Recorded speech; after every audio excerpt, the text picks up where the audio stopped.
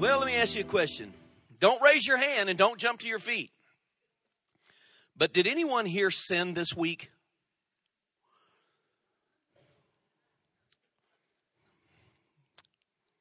Anyone that calls themselves a believer, did any believers, any Christians, any people that love Jesus, did anybody who would characterize yourself as a Christian, did any of you sin this week? What I mean by that is, did you think something you shouldn't have thought, or say something you shouldn't have said, or do something you should not have done, and immediately you were convicted by the Holy Spirit? Don't raise your hand, but did anybody have an occurrence like that this week? Where you're like, man, I messed up again.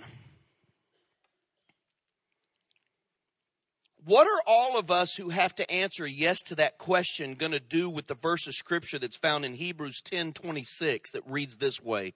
For if we sin willfully after we have received the knowledge of the truth, there remains no more sacrifice for sins. What are we going to do with that?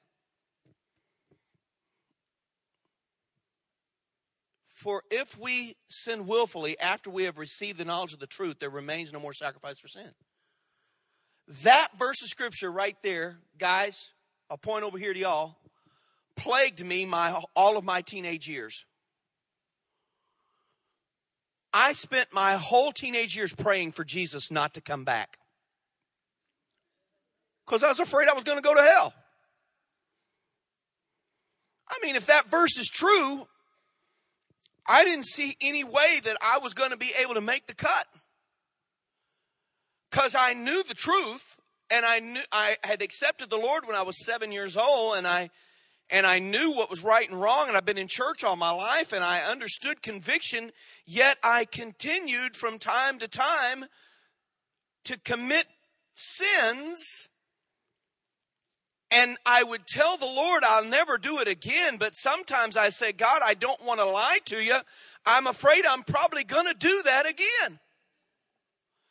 I want to repent because I don't want to go to hell, but at the same token, I'm afraid I'm going to do that again. I got a pretty good feeling I'm going to do that again. And what am I going to do? And so I would repent and then basically hope that Jesus didn't come back until I could somehow figure out how to get my life right and keep it that way. Anybody else ever had those kind of thoughts? What are we going to do with this verse of Scripture that says, for if we sin willfully, after we've received the knowledge of the truth, there remains no more sacrifice for sins? What are we going to do? Man, we're in trouble. Some of us may have done something this week that we had to ignore the Holy Spirit in order to do, but we still did it.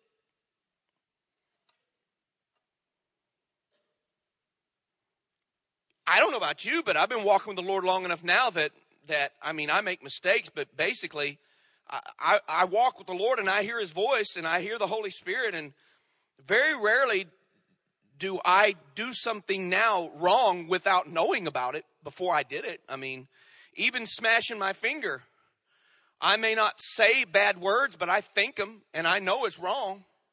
I think some bad words. I mean, I think some things that make the sailors blush sometimes. I don't say them, but I'll tell you, sometimes I want to. And sometimes it's not just smashing my fingers. Sometimes y'all do stuff that make me think those kind of things.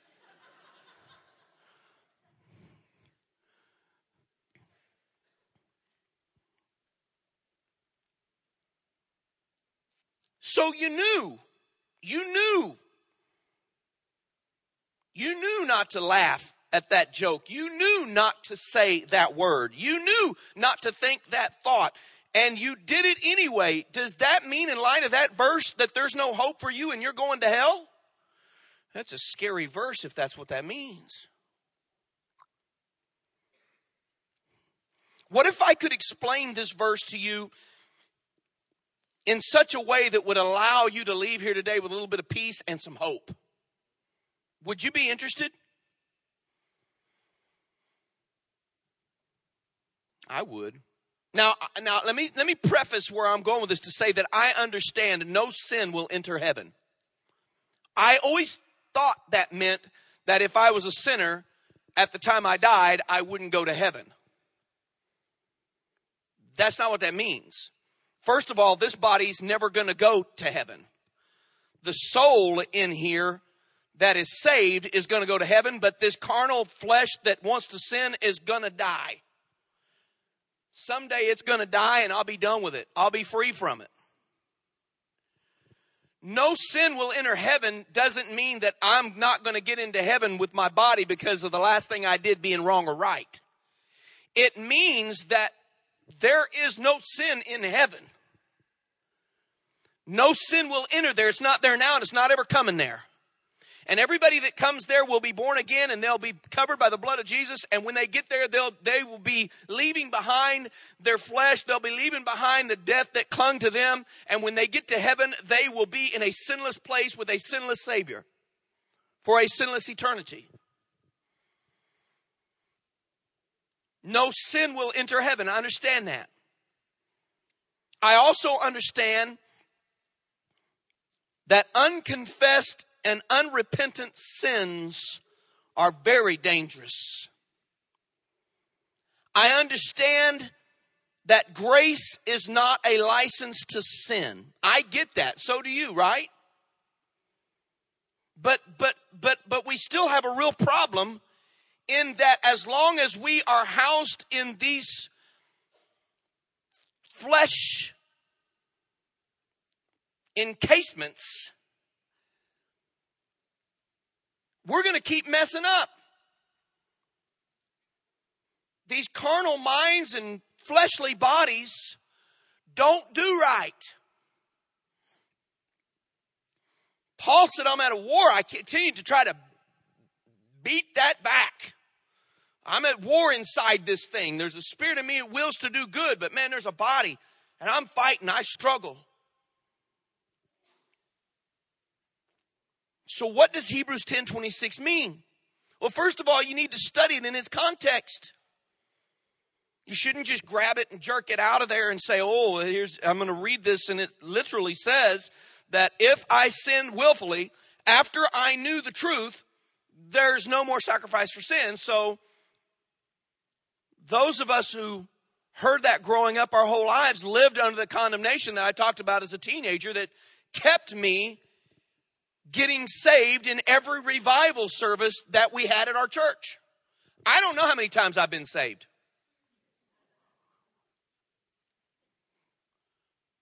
Which is a strange thought, isn't it? Saved. You know what saved is? Saved is a person in the middle of the ocean who can't swim without a life jacket. Who only has a brief few seconds to get a hand up and yell, help, in hopes that somebody will grab them out of that water, because if they don't, they're going to die. So I have not been that many times. That has happened in my life once. I've almost died twice, and one of them was almost drowning. And that's not a fun story. But I understand the desperation of an individual who can't stay above the water anymore and they have no breath left. Their mind is screaming for salvation, but they are unable to do anything for themselves.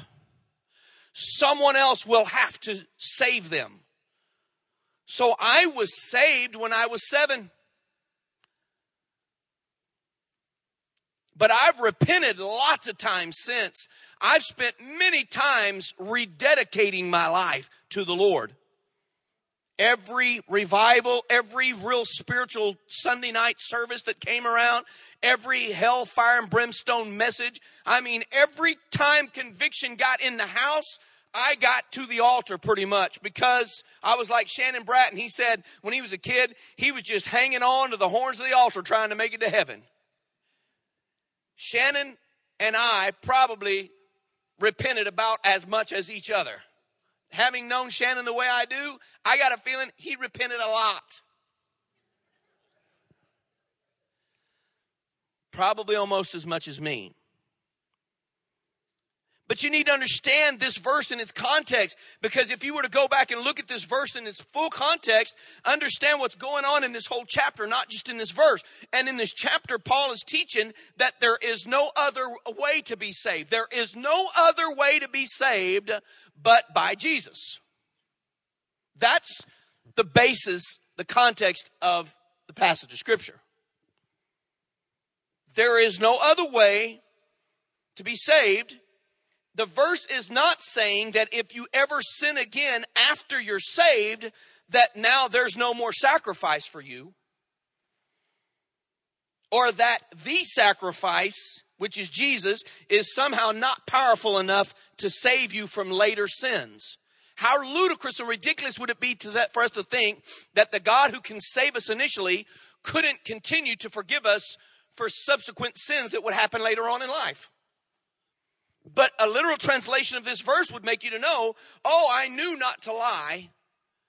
As a believer, I knew not to lie, and I lied again. Well, I guess there's no need me trying to go back to church anymore, because I sinned willfully after I knew the truth, so there's no more sacrifice for me. That's the literal translation that we get in our mind of that verse. It's not what it means. In its context, it's saying to you, yes, there is something, and I'm getting there. There is a way that you have hope. There is a way that you can still be saved. There is a way that you can see Jesus and go to heaven, even if you sin after you know the truth.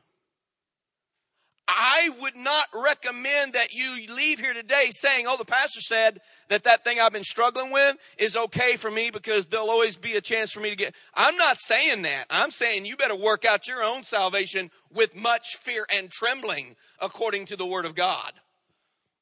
And if God tells you something's sin, buddy, you better quit it, or you better try. You better be trying. You better be working. You better be praying. You better be fasting. You better be in the Word. You better be trying to overcome, because the Holy Spirit says you can. But if you sin, which every single one of us have done since we became believers at one time or another, in spite of conviction in our lives, whether it was a bad word or a bad thought or a bad action. Because remember, repentance is change the way you think and feel. Attitude is change the way you think and act. We talked about that last week. We're working on changing the way we think, act, and feel. But we can't do that ourselves. We don't have within us what it's going to take to make those changes. Here's what he is saying in this verse, that once a person has accepted Jesus as their Lord and Savior, I mean truly become a believer, and they didn't just emotionally follow the rest of the kids down to the altar at the youth revival, but a person who truly determined and counted the cost of following Christ and said, I am going to die to my sin and I'm going to accept Christ as my Savior. Once that person has done that, that person has become a believer. Paul is now talking to that situation.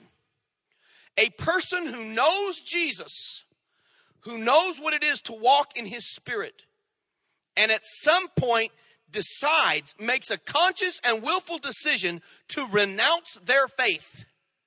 This is who Paul is talking to.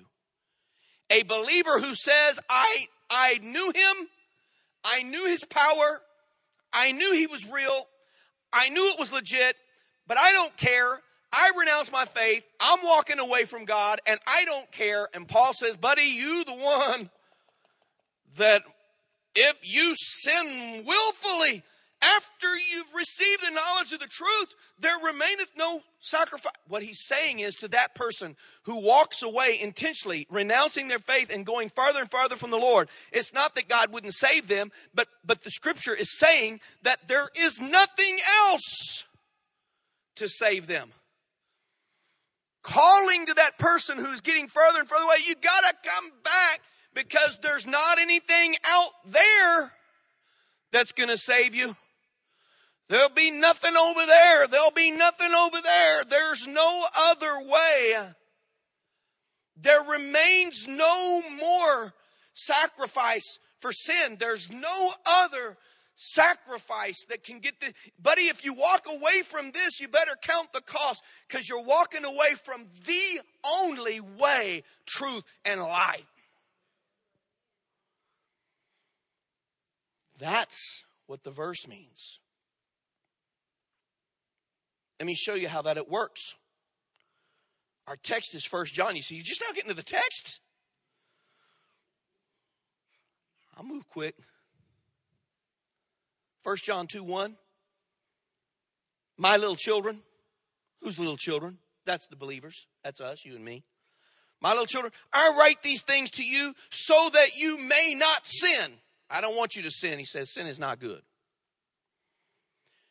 And if anyone sins, he says that after, we have an advocate with the Father, Jesus Christ the righteous. And he is the propitiation concerning our sins, and not concerning ours only, but also concerning the sins of all the world. John says sin is unacceptable. Sin's going to destroy your body. It'll destroy your future. It will destroy your dreams. It will destroy your life in general. Unconfessed and unrepentant sins will cost you your soul. But to all of you little children, raise your hand. All of you little children, there's good news for you. The Father so loves us that his Son came to die for us. And if you sin, there's a plan that has been put in place to provide you hope. If anyone sins, we've established that happens to be all of us. Maybe the other churches in town are full of people that don't, but we all a bunch of sinners at Trinity. If anyone sins, the word says we have an advocate. What is an advocate? Let me tell you what an advocate is. The definition of an advocate is this. It is one who pleads the case of another. It is one who defends the cause of another. It's one who supports and promotes the interests of another. This is what we have. This is who is seated at the right hand, the hand of power of the Father. And when you, the little child who loves him, messes up and cries out and repents, he does this.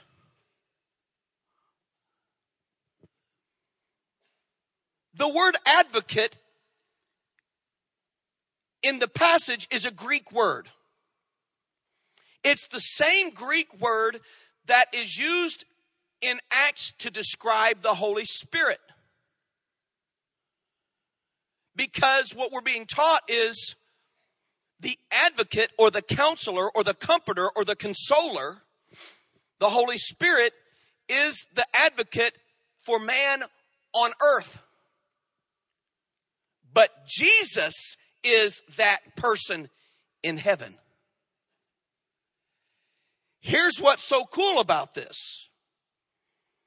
The word actually means intercessor, comforter, and consoler.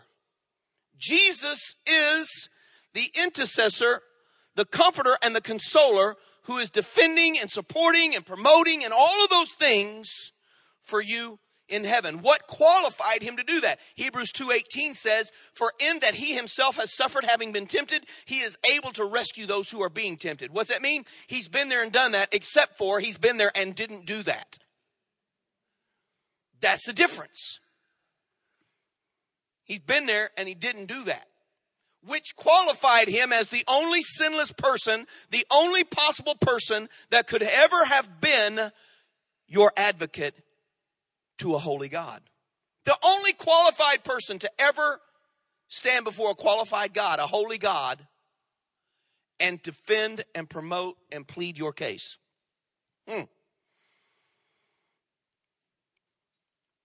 Righteous propitiation. You see that? You know what righteous propitiation is? It means innocent atonement.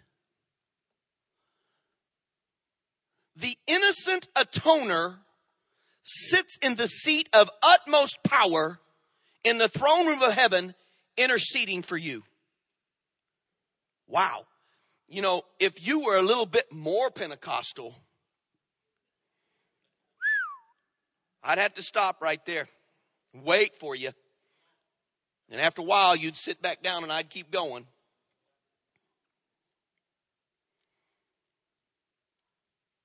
He intercedes for us. Now you're not worth it and I'm not worth it, yet there he is sitting at the right hand of the Father, pleading my case, defending my cause, supporting and promoting my interests.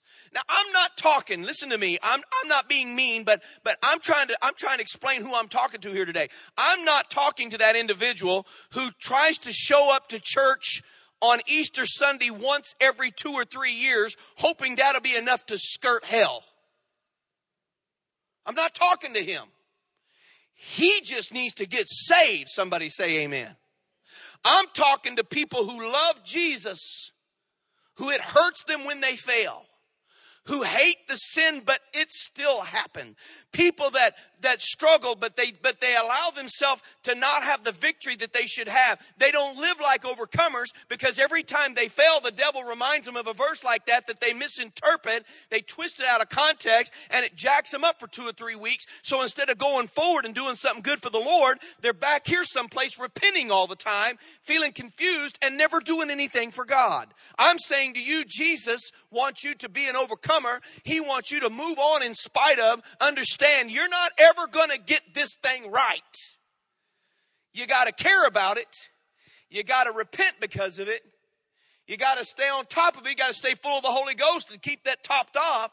But you might as well go ahead and do something for Jesus. Quit waiting to get good enough and quit spending all of your time repenting for your sins. Instead, do something for the Lord. If you ever fall, you need to know something. There's an advocate in heaven named Jesus, and he's got your back. He's got your back.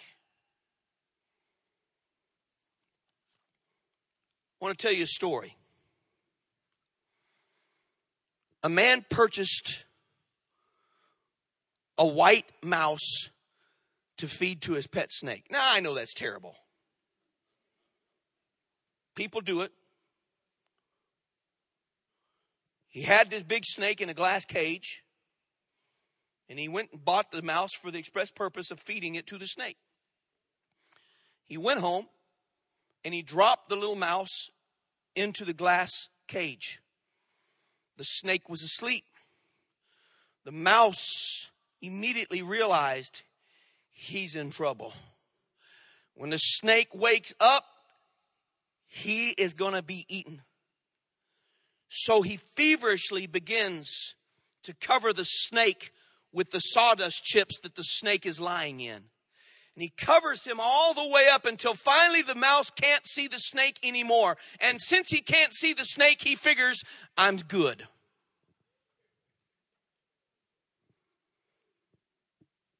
Some of y'all are way smarter than me, aren't you? You always stay so far ahead of me. Quit doing that. He thinks he's good. The man outside the cage had been watching this whole thing go down. And due to the effort of the little mouse, he feels pity and reaches in and takes the mouse out before the snake wakes up. He what? Saves the mouse. When you have a string of good days, you ever have those times where you think that I've finally done it? I have made it for 3 days without sinning. Has anybody ever made 3 days? Hey, come across the front. We got an award for you. Right? You say, but Pastor, we're laughing about something other churches say, man, if we're going to hell. I'm saying if you've made 3 days without a sin, you deserve some kind of an accolade that they should give you so you can throw it at the feet of Jesus when you get to heaven.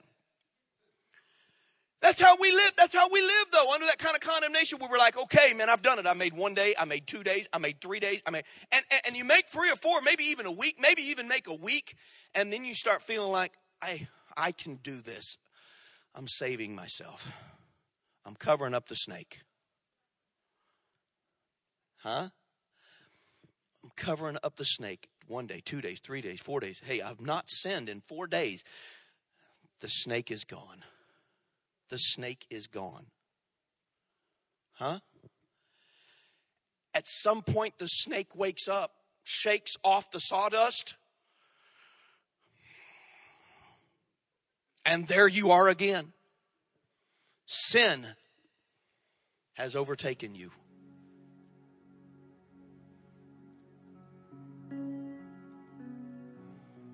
You need to remember this. God's grace is what is saving you. That's what's keeping you. That's what's preserving you. All of your attempts to cover up the snake with sawdust, that is not what is saving you. Might make you feel good about yourself for a few days. But that's what makes you feel really bad about yourself for a few days. When you fall, you're like, man, I made it for a week. And then I failed. I thought, I said, I did. Wow, now I gotta what? Start all over. Let me repent because I remember Hebrews. I don't want to die in this sin because I don't want to go to hell. Don't come just for a minute, Lord. Let me get this right. Wow. Surely I'm not the only one that's spent years under that kind of condemnation. Bottom line is, guys, we just can't get good enough. We never will. We will never see the day that we don't need a ministry like Celebrate Recovery at our church. We're always going to need these altars. And if somebody comes to me and say, Pastor, we need to make the services go closer together. Well, let's just cut out the altar time. I'm going to say time out. We got to have these altars. That's what's keeping my mind right. We're going to have Pentecost. We're going to have the Holy Ghost. I'll give up some of the singing. I'll stop talking so long, but we're not going to give up the move of the Holy Spirit.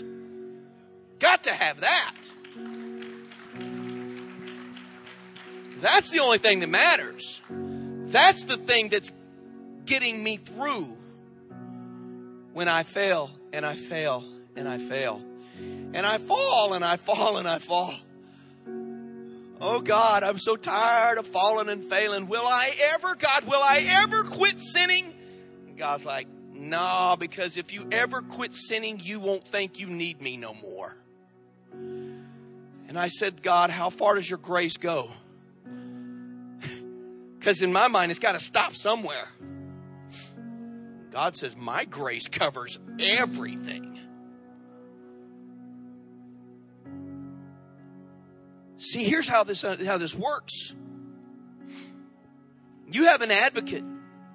If you truly love him, if you have accepted him, if you're serving him the best you can, then you don't ever need to worry about your salvation being in jeopardy. That's the if.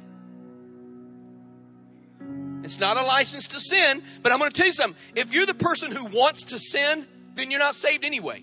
If you want to sin, then you're not saved anyway, and grace don't cover you anyhow. Do what you want to do. If you want to sin, go sin. You might as well until you're ready to get your life right, because you're not saved.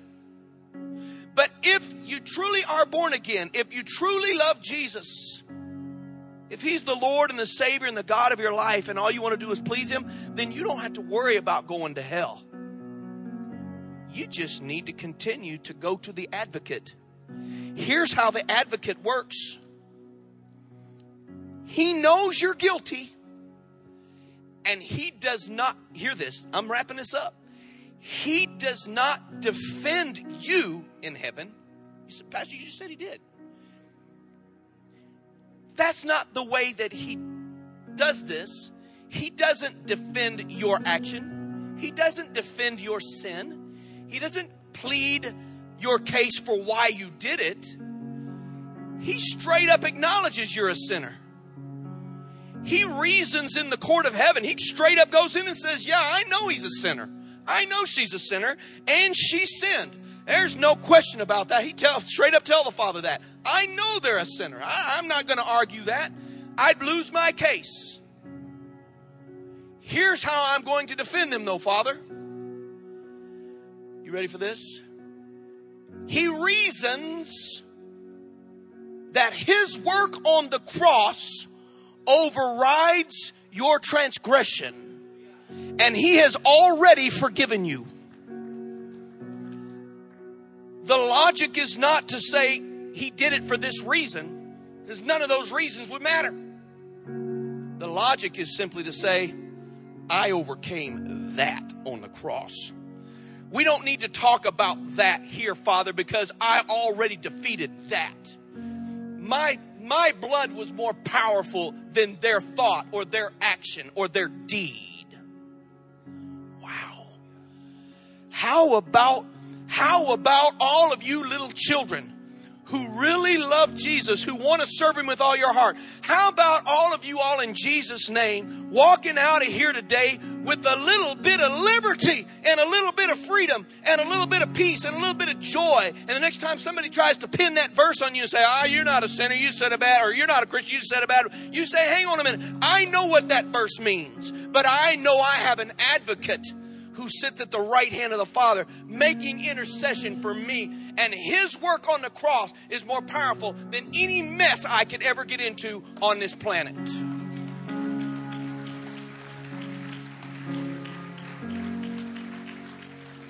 I am so thankful for an advocate today. Aren't you?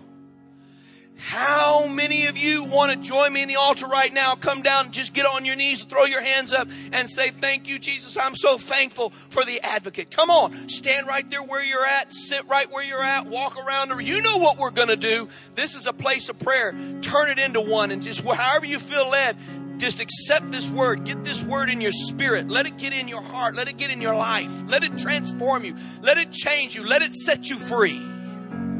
All over this room, we're moving. However you want to move. You're acknowledging, God, this word is for me today. This word sets me free. This word gives me life.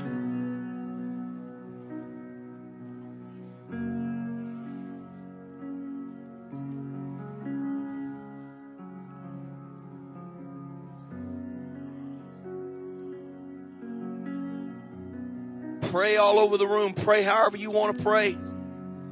I want to ask a question. I'm not interrupting any of these folks that are down here, just acknowledging this word and receiving it in their spirit. But I want to ask a question. Is there anybody here today who wants to repent of their sin? Who wants to acknowledge Christ and ask him to come into their heart and forgive them for their sin? Is there anybody? And I want everybody to bow your heads. Nobody looking. I just want you to raise your hand if that's you. If you would raise your hand and say, that's me. I know who's already got their hands raised and they're worshiping the Lord. I'm asking if that's you that would say, I need to come to Jesus today and I need to repent of my sins and ask him to come into my heart. Is there anybody? Is there anybody? Anyone? Maybe you're like me and this is one of those good days for rededicating. You say, I've already accepted the Lord in my heart. But in light of this word, I just want to make a fresh new commitment to the Lord. If that's you, would you raise your hand? If that's you, would you raise your hand? I'm not going to ask you. I'm not going to make you come down here. I just want you to acknowledge that right now. You say, I'm ready. I just need to make a fresh rededication. Raise those hands. Let me see who you are. Who are you? Raise them up. Let me see. There's 1, 2. How many more? 3. How many more? How many more? Raise your hand. 4. How many more? 5. How many more? And say, I'm just ready to rededicate it and I'm ready to get things. 5 so far. How many more? Anybody else? 6. 6. You folks that are raising your hand, you don't need to come down here and get saved. At some point in your life, you gave your heart to Jesus. You love him and you're trying to serve him. You just had some bad days. I want you to understand something today. The Holy Spirit wants to set you free, wants to give you that fresh new zeal and that new zest that you used to have, wants to give that life back to you. Lord, let the Holy Ghost begin to fall in this house. These, God, that have lifted their hands, I pray, oh Lord, that they will sense a refreshing, a renewing in their spirit. Breathe life, God. Breathe life. God, begin to go through our hearts and our minds and opening up closet doors that have been off limits to the Holy Ghost. I'm saying come through right now, God, and open up those places in our mind. Begin to shine light in dark places. Begin to blow out some things, blow out some dust. And fill those places with light. And with the Holy Ghost, I pray in Jesus' name. Thank you for it, Lord. Thank you for it, Lord. Thank you for it, Jesus. Hallelujah, hallelujah, hallelujah, hallelujah. I worship you, Father. I magnify your name. I thank you for your word. I praise you for your word. I thank you for your grace. Thank you, Jesus. Set us free today, God. Set us free. Set us free. Set us free, that we not walk in bondage anymore. We stand fast in liberty and not be entangled again in the yoke of bondage. Help us, I pray today, God. Thank you for it, Master. Praise and glory, worship. You're worthy, Jesus. You're worthy. Magnify you, Lord. Thank you, Jesus.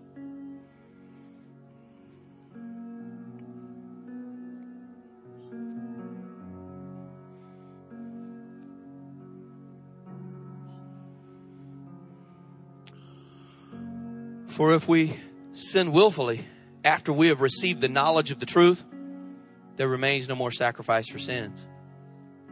And I'm not adding to that, but in light of what we learned today, I would take that statement on to say, because as a believer, there don't have to be. The sacrifice is powerful. It saves me, it keeps me. The grace saves me, keeps me, defends me, protects me. It'll take me all the way to heaven. How many people in this room want to go to heaven? You want to go to heaven? You want to go to heaven? Anybody here? You raise your hand. You want to go to heaven? Does anybody want to go to heaven? You say, well, are you trying to get a load today? I mean, I don't want to go today. What are you saying? I ain't saying we're going today. I'm just saying you want to go to heaven. We're going to go to heaven. We're going to be with Jesus. We're going to live eternally. Someday we're going to shuck this body and all of its bad thoughts and ways and actions. We're going to shuck that off. And we're going to wake up in a new glorified state and live and rule and reign with Christ forever. And the devil who's been causing all this problem, he'll be so far gone, I don't know that we'll even remember him when we get to heaven. That's why that hymnist wrote all those years ago, when we all get to heaven. What a day of rejoicing that will be. It's going to be awesome. I'm going there. Are you? I'm not going to let the devil try to twist the word to keep me from, make me think that I can't make it. I'm not going to let him twist it around and cause me to think that I'm not good enough, because I already know I'm not good enough. I'm not going to get to heaven because of my goodness. I'm going to get to heaven because of the advocate who's going to plead my case all the way there. Glory to Jesus. Somebody say amen. Amen. I love you. God bless you. Pastor Chad.